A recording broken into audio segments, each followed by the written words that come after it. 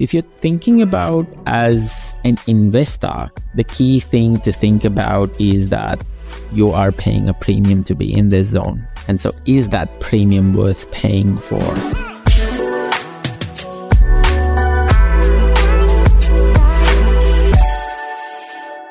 Hello and welcome to another episode of Help Me Buy Property podcast. And today I have with me again, Cheryl Leong, my co-host. Hello, Cheryl. How are you today? Hey, Moss. I'm fantastic. How's it going? What are we talking about today? We are going to talk about investing and developing in school zones. It's a very unique topic. And not a lot of people talk about school zones. It's almost like one of those taboo topics where buyer's agents talks a lot about the school zones, but you don't see general investors talk about school zones or even think about school zones. A lot of owner-occupier would focus on school zones a lot more. But when you're talking about investment properties, people put a blind eye to it. And so I think it's important to talk a bit about, school zones and the investing and the developing side of things. And what does that really mean? Yeah, I'm interested to hear, and it is something, you see in RE.com and Domain when an agent is advertising. Yes. It'd be like the property is in this particular school zone, which is in, quite a well-known school or whichever. So what I'm interested to find out, and let's talk about sort of the 101 stuff, and then is it, is it the same consideration with developing in school zone is it the same as investing in school zone areas? So we'll come to that, but let's start off, what do we mean by school zone or school catchments? What does that mean? What does that term mean? Yes. And look, when you talk about the school zones, you're talking about premium public schools in a particular geographical location of a local government area or particular council. Okay. And so what tends to happen is for people who wants their kids to go in that premium school, the school would usually require a proof of residency. And so they would say, are you living in that particular council? They'll ask for a council rate or a utility bill or a driver's license, etc. Or even like a minimum lease of 12 months, to identify and establish that you are a resident of that council, and then offer a free spot in that premium school for your kids. And so naturally it's an attraction for owner-occupier, and they would always consider buying in these school zones. A lot of investors don't tend to naturally think about school zones or don't even bother checking school zones of where their properties are located. So the question becomes, why would owners focus on acquiring properties in school catchments, right? And so if I share a story here, a great friend of mine, naturally he's thinking, and he has lived in a school zone for yonks and yonks, and this is Caulfield, school zone. And so his thinking was predominantly very simple. He said, look, if I send my kids to private school, they're going to cost somewhere between 12K to 30K. That's where they start off. And, and so he had 3 kids. And so multiply, that, annual yearly spend of say 30K per child. You are looking at almost $250,000 to $300,000 of investing, right? And so naturally his instinct was that, well, if I can buy in a school zone that offers the same educational opportunity to my kids, then I don't need to spend that sort of money on the private education. And that was driving him to a school zone mentality. Of course, he paid a premium to enter into that particular suburb because he wanted his kids to go to that, premium public school. And that's how emotionally invested these owner-occupiers are when they are basically buying in school zones. So what are in terms of the values then, right? How does this impact the values of the properties in those areas? Oh, it's crazy. It's crazy. And so properties that are in the school zones versus outside the school zones, the property prices can vary between $100,000 to almost like $400,000 or $500,000 to that extent. Okay. And the funny thing is that the councils don't dictate what the school zone looks like. The school decides what a school zone looks like, right? Or because they are government schools. or the Department of Human Services or Education, they would be the one deciding probably Department of Education and Training would be deciding what the school zone would look like, depending on, how many people are living in a particular council. And so there is a risk that your property could be in and out of the school zone, depending on how they're changing the school zones. Now, there are schools that have changed school zones pretty much every year because of the demand and the new schools that they're building surrounding, to cater for that demand. And so the prices can drop significantly, if your house goes outside of the school zone. And it has happened to one of my friends who bought a property just at the border of a particular school zone. And this is in Melbourne, Point Cook and Alamanda school zone. And I kept telling him, look, if you're thinking about buying in a school zone, buy right in the heart, be like one street away from the school. So you're not going to get zoned out of it. Yeah. 100%. Yeah. And so naturally, as you move closer to the boundaries, the property prices even starts going lower and lower. Okay, because everyone knows about this. And so he was one of those unlucky ones where the zone changed and all of a sudden his property was outside the catchment zone. And overnight, the property price dropped by almost $80,000. Yeah, right. Ouch. Yes. And so, but his kids still went to the school, I'm assuming, because they're already enrolled. Look, yes and no. So the school has a right, and they do the audits as well. And so while you might enter into a property, or, people do that, they'll get a rental property, live there for 1 year. I see a lot of Chinese investors doing that. They'll rent a property, not live there just because their kids want to go there.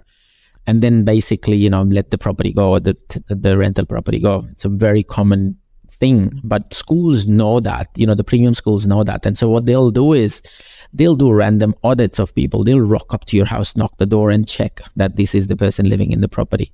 And so while you can enter, they can actually kick you out pretty quickly as well if they realize that you're not a local resident of that particular council, and so your school catchment is different.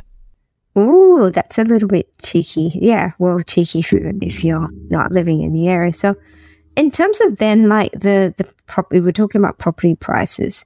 What's actually driving it? Is it the zone, or is it the actual people that are moving into the area? And is it generally, is there some sort of affluence in people moving in there, or is it just the demand in general? And so there is a particular study, and this is a typical chicken and egg story, right? What drives what? Is the price dictating the better school, or is it the affluency of the people moving into that suburb that is dictating a better quality of school? Because people are more focused on their kids' education, right?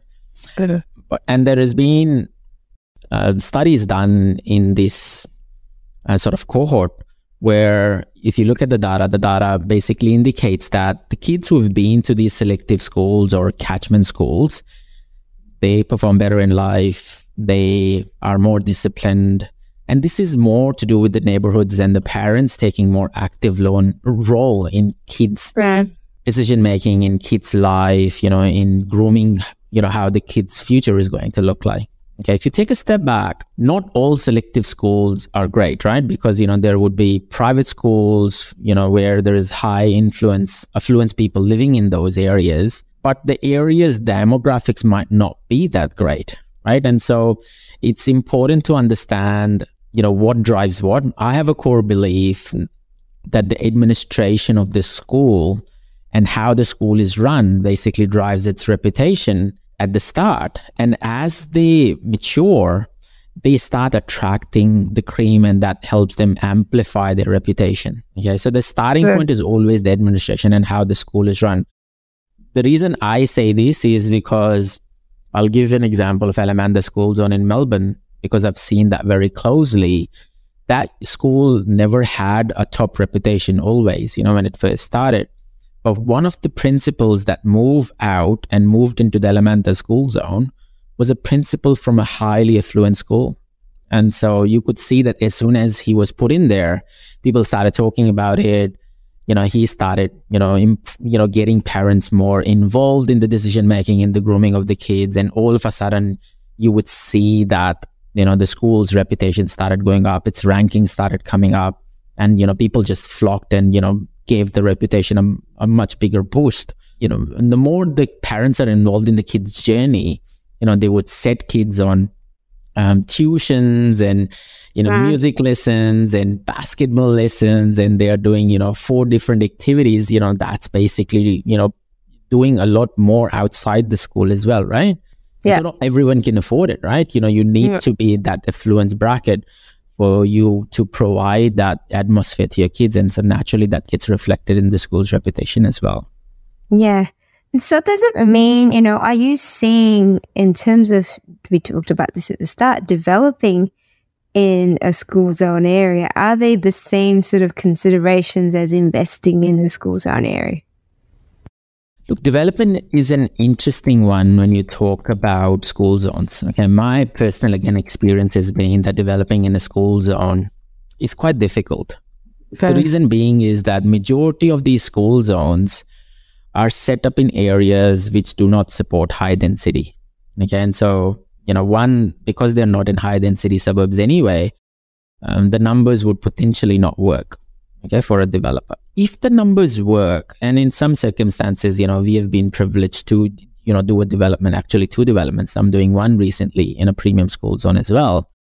I feel that the neighbors have a resistance against developers. They don't like development. They don't like higher densities. They don't like people, building townhouses or apartments or smaller dwellings, because, it takes away that feel of the suburban feel of the school.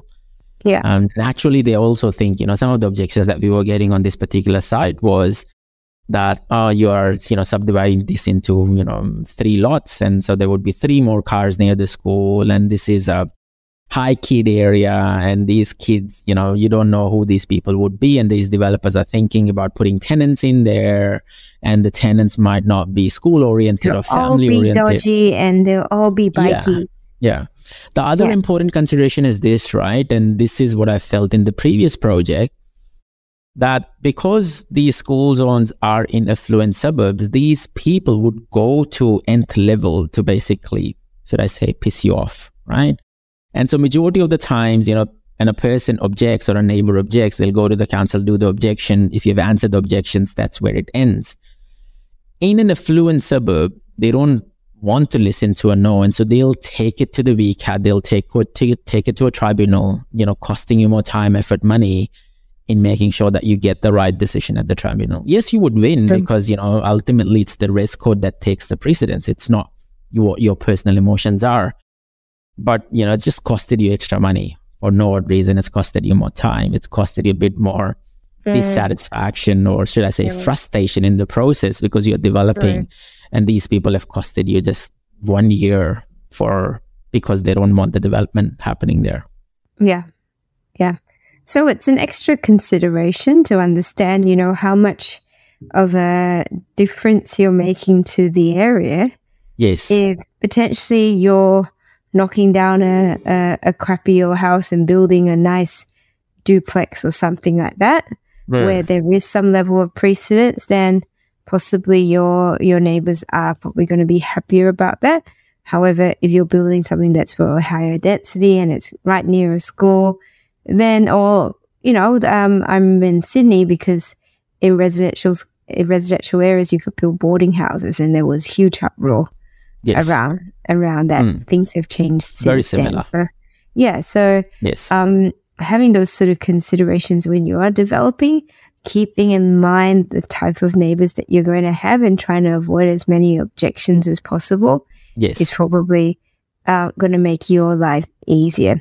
Yes. But this is, I think, a good segue into what are the considerations, or the risks and the disadvantages mainly of investing in the school zone. Are there any disadvantages?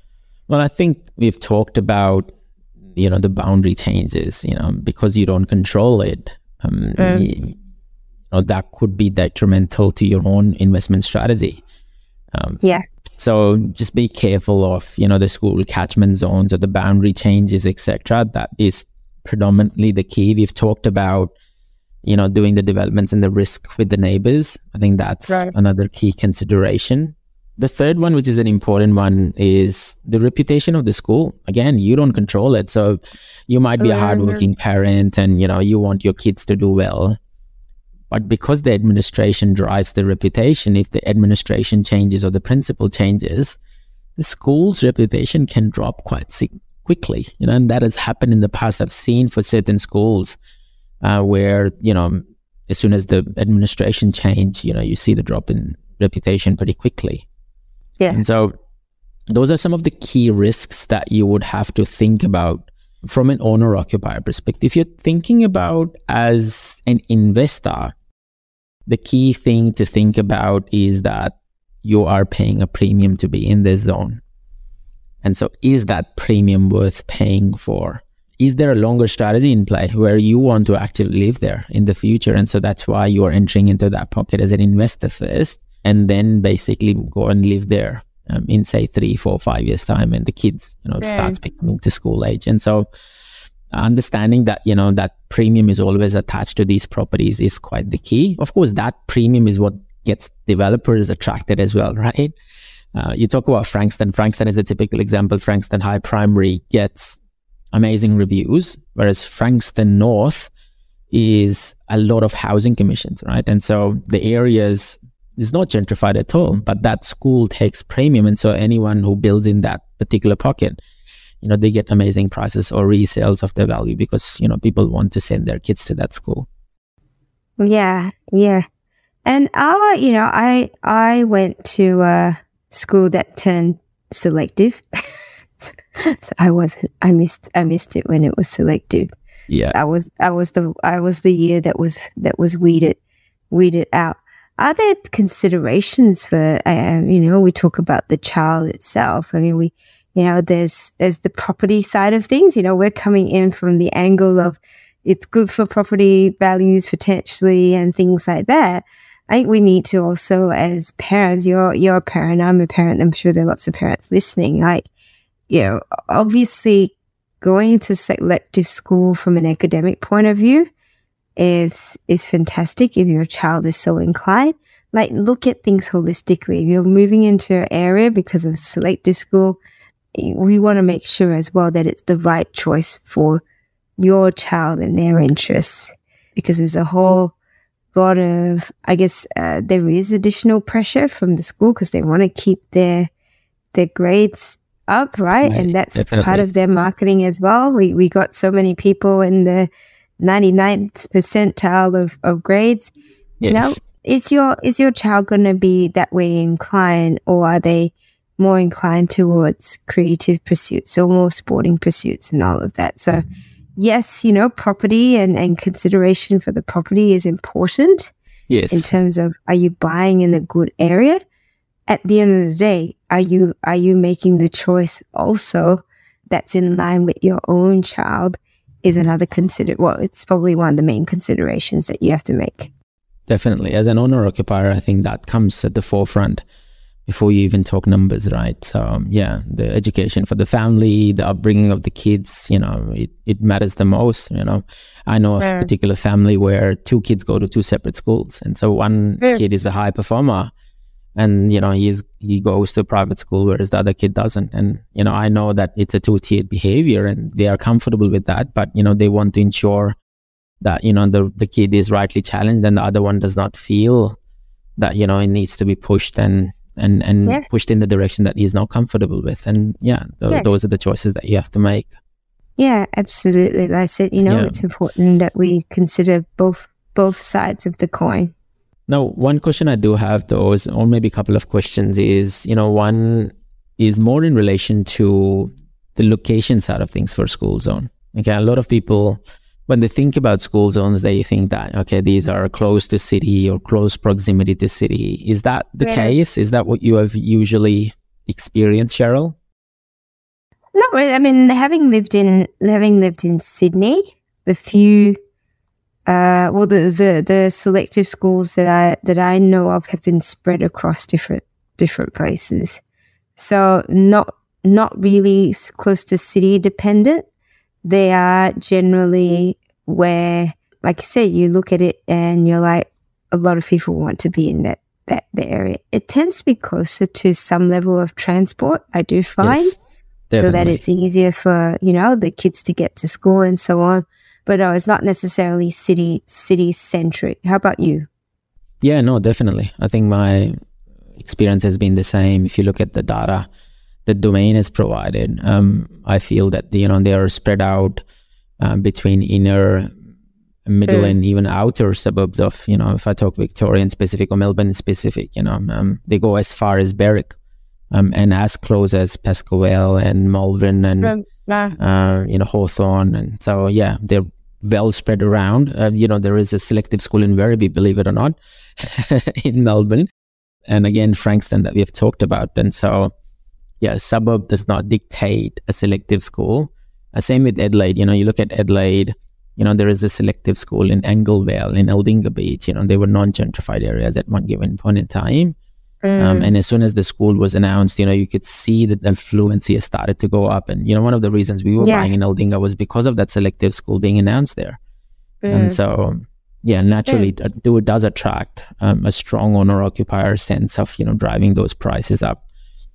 The other thing, which is quite the key, and this is more from an investment perspective, is while there is a strong sense of buying in a school zone, can you just buy any property in a school zone and it would perform? Could you buy an apartment in a school zone? That's a really good point.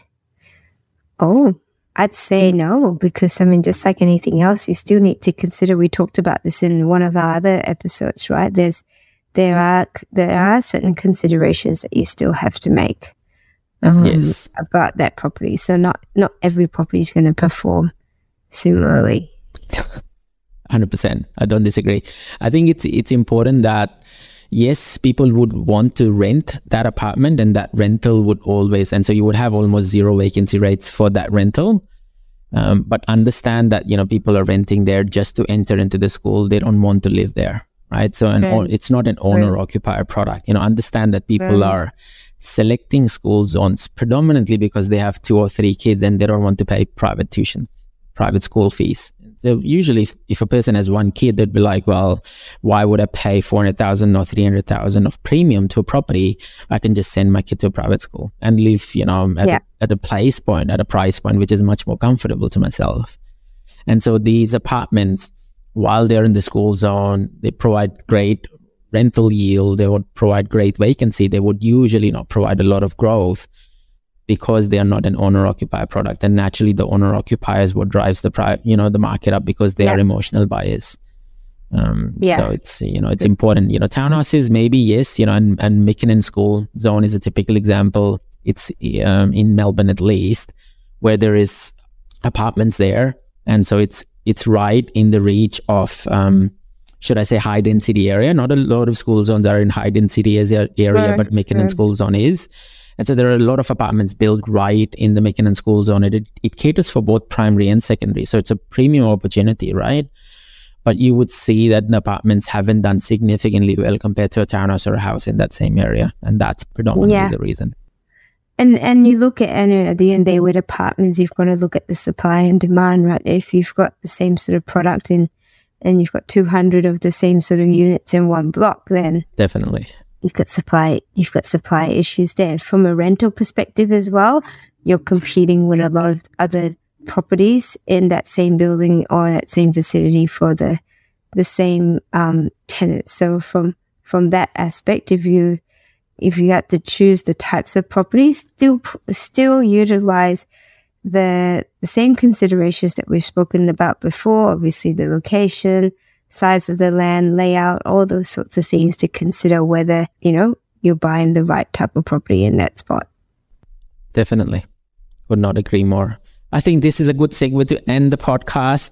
Lovely to talk to you guys. If you have any questions, comments, or feedback in relation to school zones, do jump into the comments below. If you believe that investing in a school zone is actually a bad idea, let's, jump on a podcast and actually talk to us, or maybe drop it into the comments and tell us as to, share your own experience as to what have you invested in a school zone. It hasn't done what it's supposed to do. I know Domain data is skewed towards, outstanding price growth, almost 40% year-on-year growth in some cases for school zones. But if you have experienced something completely different, please do, jump into the comments and share your story.